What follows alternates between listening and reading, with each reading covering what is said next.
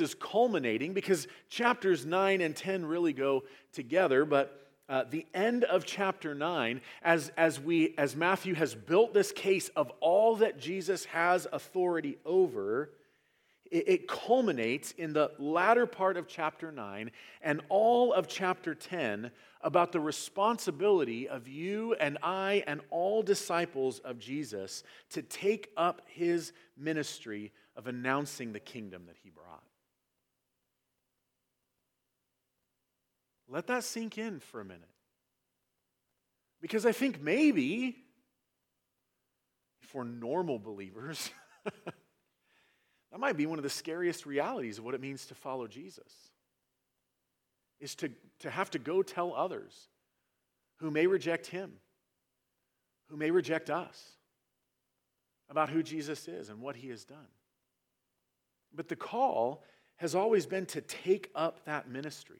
It started with John the Baptist announcing the kingdom, that the king of the kingdom was here and that the kingdom had come. And then Jesus, through his sinless life and death to pay for our sins and resurrection, secures the kingdom. Not in full, but in part. He conquers his, not his, but really our greatest enemy, which is not people, but our own sin, by his life and death and resurrection. And then he sets us off as kingdom citizens to announce the kingdom that he has secured. But as the text continues to build, what we see now is that Matthew puts on display for us that Jesus has authority, not just over disease and sin and sickness and demons, or I shouldn't have said sin there, but because that's where we're building to, is that he has authority over sin. Particularly, what he has is the ability to forgive sin. Of course, that's going to be a theme through the book of Matthew. We're also introduced to another theme here in this text, and that is the growing opposition to Jesus. I think if I could speak for a moment into what we're seeing in our world, I think most of us, at least if you're my age or older, 45 or older, can remember a time where Christianity was viewed as favorable in the community, where it might do good for your business to be connected to a church. And we have seen, many of us have grown up with the air that we breathe in the church being programs and things directed at a culture that saw the church as beneficial. 3 years ago now, when I first came to Trinity and I met with many of your stories, when I asked, how did you come to know Jesus, was, well, my parents weren't believers, but they dropped us off at church because they thought we should go. The church is no longer a trusted institution. It is no longer valued in our culture. And we're going to have to make some hard decisions as a church as well, by the way. Because when the church is favorable in the world, the model that says, hey, come here and participate in what we do works. But things that were once evangelistic because people viewed the church in a favorable light are no longer. What's my point in all of this? My point is that cultural moment that might seem normal for us, that cultural moment where the church was viewed writ large by the world as a positive thing, it is not the norm throughout Christianity nor throughout the world. It is an incredibly and exceedingly rare cultural moment that we have experienced in the U.S. And it's a cultural moment that's gone. And we might be tempted even to look on that with fear and go, well, what's the future of the church? But I would remind us that what we are moving into is the same environment in which the church has operated globally for 2,000 years. And yet, here we are. In fact, if we're paying attention, favor in the community towards the church has never really been good for the church. Opposition is. That scares me a little bit. I mean, honestly. If it scares you, it scares me too. But 2,000 years ago, emperors in Rome were saying that the blood of the martyrs was the seed of the church.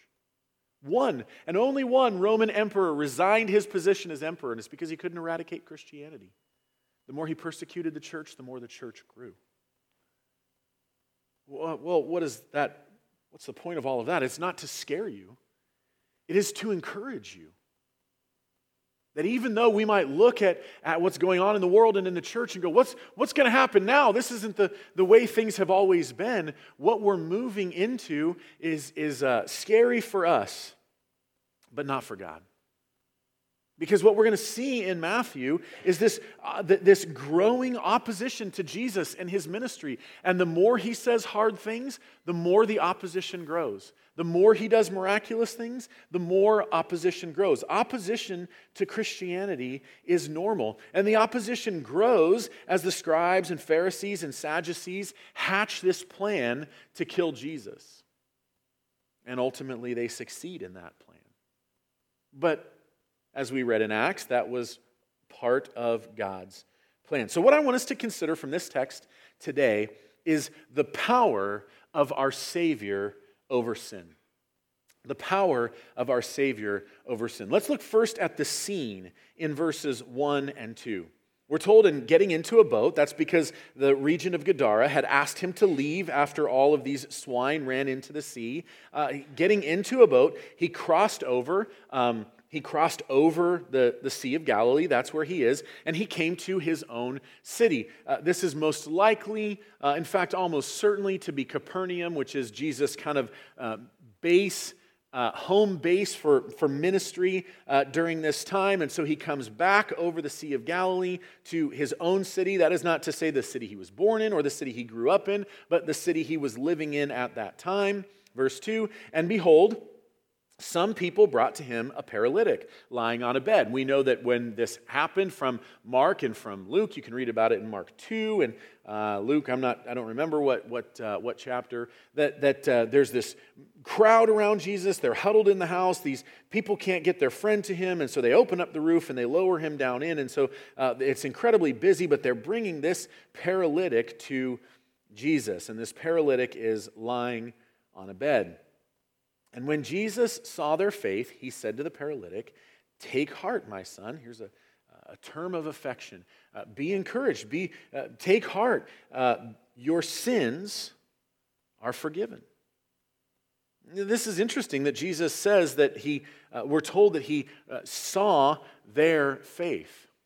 Because one of the things we've talked about a lot up to this point is that Jesus has not necessarily responded according to people's faith. He's healed people, whether they had faith in who he is and what he can do. But here specifically, we're told that he responds to their faith. And I don't think the point here is that Jesus responds according to their faith or because of their faith. I don't think that's what Matthew is teaching us. Many of us, if we've seen any of these, I'm willing to call them what they are, charlatan faith healers on TV who promise healing for people, and then when people are not healed, what is the answer every single time? You don't have enough faith. That's not what's going on in this text. Jesus has healed people regardless of their faith, with or without faith. We even see the apostles at times approaching people and offering healing without anybody even knowing that they were able to, maybe. Jesus is not doing this because of their faith. The whole idea of having faith that is the size of a mustard seed, able to move mountains, that statement by Jesus is not about the size of your faith. It's about the size of your God. It's not a statement that says if you have enough faith, you can move mountains. It's about the fact that when you don't have much faith, God still can. And we can't be tempted to think that Jesus is only going to respond in proportion to our faith. So why does Matthew find it important to point out to us that Jesus does respond to their faith here? Well, I think it's because what Jesus offers is not just healing, but forgiveness of sin. And forgiveness of sin never comes apart from faith. Without faith, it is impossible to please God. And so that's the setting. Next, we see this scandal in verse 3. And behold, Matthew says, now look at this. That's what behold means. Anytime you see something say behold in Scripture, it means check this out. Some of the scribes said to themselves. Now, it might be likely that we think, well, they said this amongst themselves. They hear Jesus proclaim forgiveness of sins, and now the scribes, being upset about this, say to one another, this man is blaspheming. But when we consider some of the other passages, again, Mark and Luke, we see that this isn't the case. In verse 4, notice that it says that, but Jesus knowing their thoughts, not their words. And in Mark 2:6, it says, now some of the scribes were sitting there questioning in their hearts. This was not an objection that was raised out loud. It was an objection that was raised internally, in their hearts, as the Greeks understood them, in their minds, as we would understand them. And this is scandalous to them, as they think to themselves, he is blaspheming. He is making himself out to be God. And while they're drawing the wrong conclusion, they're not doing so for bad reason. Because only God can forgive sin. Isaiah 43:25 says, I am he who blots out your transgression for my own sake, and I will not remember your sins. Isaiah 44:2, I have blotted out your transgression like a cloud, and your sins like mist. Return to me, for I have redeemed you. These scribes know very well who it is who has the authority to forgive sins. And it's not them. And because they don't understand who Jesus is, they don't think it's him either.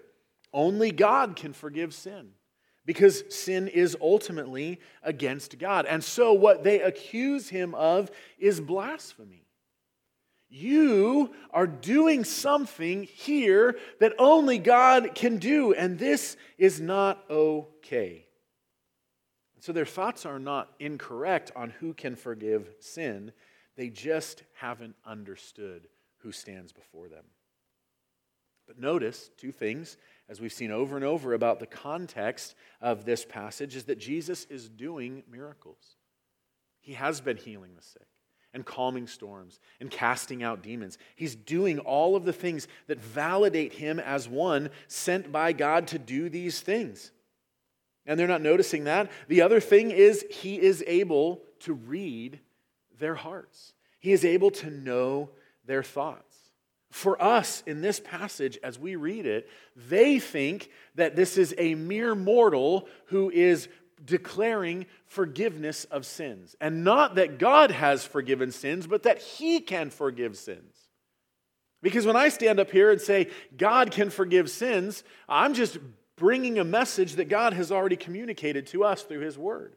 I don't have any authority to forgive your sins. I don't have the authority to read your hearts and to even know whether your sins are forgiven now. Only God can do that, and that's exactly what Jesus is doing. And so to the scribes, this is scandalous. This is tantamount to claiming to be God. That is what he is doing, and that is what Matthew is asking us to see here. They just don't get it. And so we see in verses 4 through 6, number 3, the rebuttal. The rebuttal. We've seen the scene, we've seen how they think it's scandalous, but now Jesus corrects their thinking. Look with me at verses 4 through 6. But Jesus, knowing their thoughts, said, why do you think evil in your hearts? Could you imagine being those scribes who have not said this out loud, but just thought it in your own mind? And he looks at you and he says, why are you thinking this? For which is easier to say, your sins are forgiven, or to say, rise and walk? Now, Jesus is not trying to make a statement here about which words are more difficult to say. He's not saying, well, these words are easier than those words. He's saying what these words represent is easier than those words. And so the question before us and before them is, which task is harder? To say that someone's sins are forgiven, or to take a paralytic and tell them to rise and walk? Well, certainly the easier task is to say rise and walk. The healing is the easier of the two. Why is this? Well, because even if, let's say tomorrow, somebody were to invent the perfect surgery that could make those who can't walk, paraplegics, quadriplegics, have fixed spinal cords tomorrow, and they could rise and walk and be just fine, that does not necessarily mean their sins are forgiven. See, the reality is Jesus is not saying that this guy is in the condition he's in because of any sin that he's committed, but just sin in general. He's not dealing the secondary issue. We have a couple physicians here today. If you were to go see any of them, they wouldn't want to just treat your symptoms. They would want to know what the symptoms were signs of and deal with the root problem. Because if you just deal with symptoms but don't ever fix the root problem, well, you still have the problem. And all of the sickness, sadness, grief, difficulty, paralyzation, birth defects, all of the difficult things we struggle with in this life, they're symptoms of the fact that we live as sinners in a world that God has cursed. They are all effects of sin, symptoms of sin. And so Jesus, seeing the faith of these men and the paralytic, doesn't just deal with the symptom. He goes straight to the root problem, and he deals with the harder things. And when they find it to be scandalous, what does he do? Well, he asks the question, what's harder, to heal somebody, to deal with the effect of sin, or to forgive somebody, to deal with the root problem? Of course, the answer is dealing with sin is much harder than the simple healing. So again, what does Jesus do? Both. Because he's already declared that this man's sins are forgiven. But, verse 6, that you may know that the Son of Man has authority on earth to forgive sins, so that we might know that he is able to do the harder task, he then said to the paralytic, rise, pick up your bed, and go home. In other words, Jesus is saying, which one's harder? Well, of course, forgiving sins is harder. So, since you don't seem to understand that I have the authority as the God-man who is here to die on account of your sins, because you don't understand that that's who I am, well, I'll simply do both. And so that you may know that the Son of Man has authority on earth to forgive sins, he said to the paralytic, rise, pick up your bed, and go home. He simply does both. Jesus does what is necessary to silence their protests. And in doing so, he does three things simultaneously. He heals the paralytic. He proves that by the healing of the paralytic, he has the authority to forgive sin. And he rebuts the charge of blasphemy. By doing both, he deals with all of the issues on the table. See, Jesus is not only able to save us from the effects of sin in this life, but in the next, which is the much harder task. In fact, I think if we understand Scripture rightly, we see that he never intended to remove all of the effects of sin in this life. He came to pay the penalty of our sin so that they could be entirely removed in the next. And sometimes, by his grace and for his glory and our good, he does set aside the effects of sin in this life, as here, as a validation of who he is, and to show us that he has the authority to save sins. But he's dealt with the far bigger problem in our lives, and that is the eternal consequences of sin. And so we see Jesus' rebuttal. Fourthly, what we see here is, in closing, verses 7 and 8, is the reaction of the people. Notice verse 7. And he rose and went home. Jesus has already declared his sins forgiven, so we know that that is done. To show that he has authority to forgive sins, he says to the paralytic, pick up your bed and go home. And he rose and went home. And since the rising and going home is the evidence of the proof that Jesus has the authority to forgive sin, we can know that this man not only went home healed, he went home forgiven. Because that's what Jesus is showing us here. And that's what Matthew is showing us. He simply rose and went home. Verse 8, when the crowds saw it, when the people packed in and around that house saw it, they were afraid. The Greek word here for afraid is phobeo. The noun is phobos, phobia, where you get a fear from. This absolutely means they were afraid. If you have an NIV in front of you and it says filled with awe, that's unfortunate. Because that's not what the text says. They were filled with fear. And they glorified God, who had given such authority to men. What's the lesson here for us? That we should go around in terror of God all the time? No, I don't think that's the lesson, because they were afraid and they glorified God. But I think there's a reasonable fear here. I've said this before, and I've got to say it again here. I'm not sure why we're so hell-bent on reducing the biblical idea of fear down to just a healthy respect for. I don't get it. Why do middle school kids want to come to school on days when they can go climb a rock wall? When they kind of freaks them out a little bit at first. Why are our middle school and high school kids going to go ride on a roller coaster? Why do people jump out of airplanes? Or watch evil circuses? Why is horror movies a multi-billion-dollar industry? Why do you, and maybe you can't identify with this, and that's okay, because we're not all wired the same, but if this isn't you, I'm sure there's probably something like that. Why do we go to the Grand Canyon, at least I do, and I'm like, I'm going to get as close to the edge as I can, and it freaks me out a little bit. There's something inside of us that feels joy when we're afraid. When we're standing before something that is far bigger than us. And so they were afraid, and they glorified God. Well, why would they be afraid here?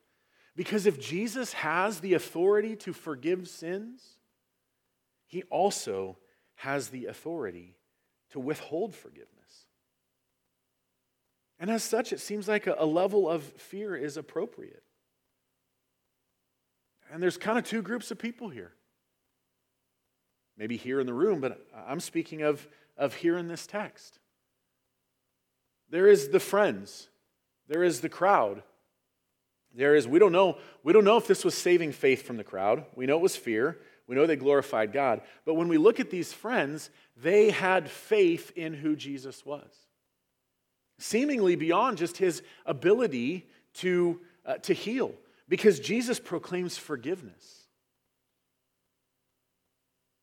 And hopefully, as this is a church, I would hope that many of us are like these men. Understanding who Jesus is.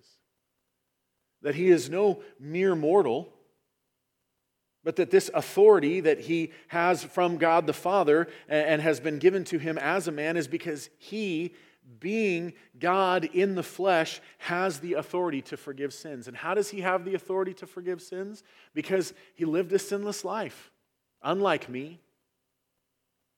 And he died a death he didn't deserve to die. Because I do deserve to die. paid that price for me.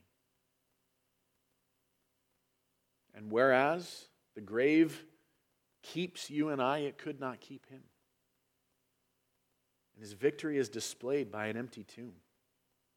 And when we, like them, stop trusting ourselves, when he, as we sang, is our one defense, our righteousness, we are forgiven of our sins. And then there's the scribes who are trying to find ways to explain this away,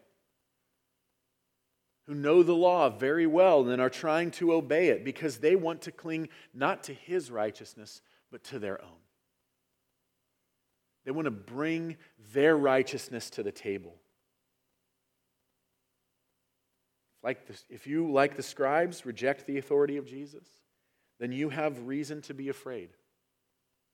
One of the things that's amazing, and if you're paying attention in the Gospels, you can see this so clearly, is that with the hard-hearted, Jesus is always tough. And with the repentant, he's always tender. And the same is true for us. I think, in fact, his first move is always towards gentleness and tenderness and mercy and grace. But where those things are despised, he will respond in power. He can forgive our sins. Have you turned to him in faith? Will you turn to him in faith? I hope today that you would. 2 lessons from this text. The second one is pretty obvious. We've kind of talked about it a lot. But the first one I think needs to be said. And that is that sin is our root problem. Our biggest problem is not social injustice, though that should be confronted where it exists. I think in many ways the question is before us as a church. As we think about serving our world, do we proclaim the gospel or do we address social ills? Well, when I'm done here today, I'm going to get on a plane and I'm going to fly to Arizona. And asking that question is a little bit like asking, which wing do I want to stay on the plane? The left one or the right one? I'm hoping that they'll both stay put. And that's the reality for us as well. We should confront social injustice where it exists. Our biggest problem is not equal outcomes. If you're more socialistic, or equal opportunities if you're not. Your biggest problem is not financial oppression or inopportunity. We should want to step in those places as well. But all of those things are simply indicative of a greater problem. Why do people get exploited by race or sex or age or financial status? Because sin exists in the world. Sin is our biggest problem. I read a study recently, and I got to shut up because I said I wasn't going to talk very long, but here I am. Amongst church people, that showed that most Christian parents are more concerned about where their kids will go to college and how they will provide for themselves in this life than where their souls are regarding what's next. What does it profit a child to gain the whole world and lose his soul? Sin. Sin is our biggest problem. And parents, sin is your kid's biggest problem. It is the number one thing you should be addressing in their life. And in case we have forgotten, well, if your kids still live at home, you have not forgotten. It's the one thing we don't have to teach them. They come knowing how to do that. So it's number one, sin is our root problem. And number two, Jesus is God. It's plain that he's a man. They recognize that. They see that God the Father had given such authority to men. But what Jesus wants to put on display for us, and Matthew as well, is that Jesus did this to show us that he has the authority to forgive sin, an authority that belongs only to God. And therein is his power to save. Not because he was a good man. Not because he was a good prophet. But because he was the God-man. And as God, he's able to make an infinitely valuable payment to redeem us all. And as man, he's able to die the death that we deserve to die. Will you turn from your sin and to the Savior today? I hope you will. If you have any questions about that, see me. I'd be happy to help. Heavenly Father, thank you for giving this authority to the Son. Thank you for sending him to become one of us, to live the perfect life we can't live, to die an infinitely valuable death that none of us could have provided for, to be raised in power from the grave, displaying his ability to redeem us from the grave, to allow us to not have our lives see the pit. May we not miss who Jesus is, what he has done, and his power to save. May we stand in fear of him, not terror, but joyous fear. And may you be glorified through that, we ask in his name. Amen.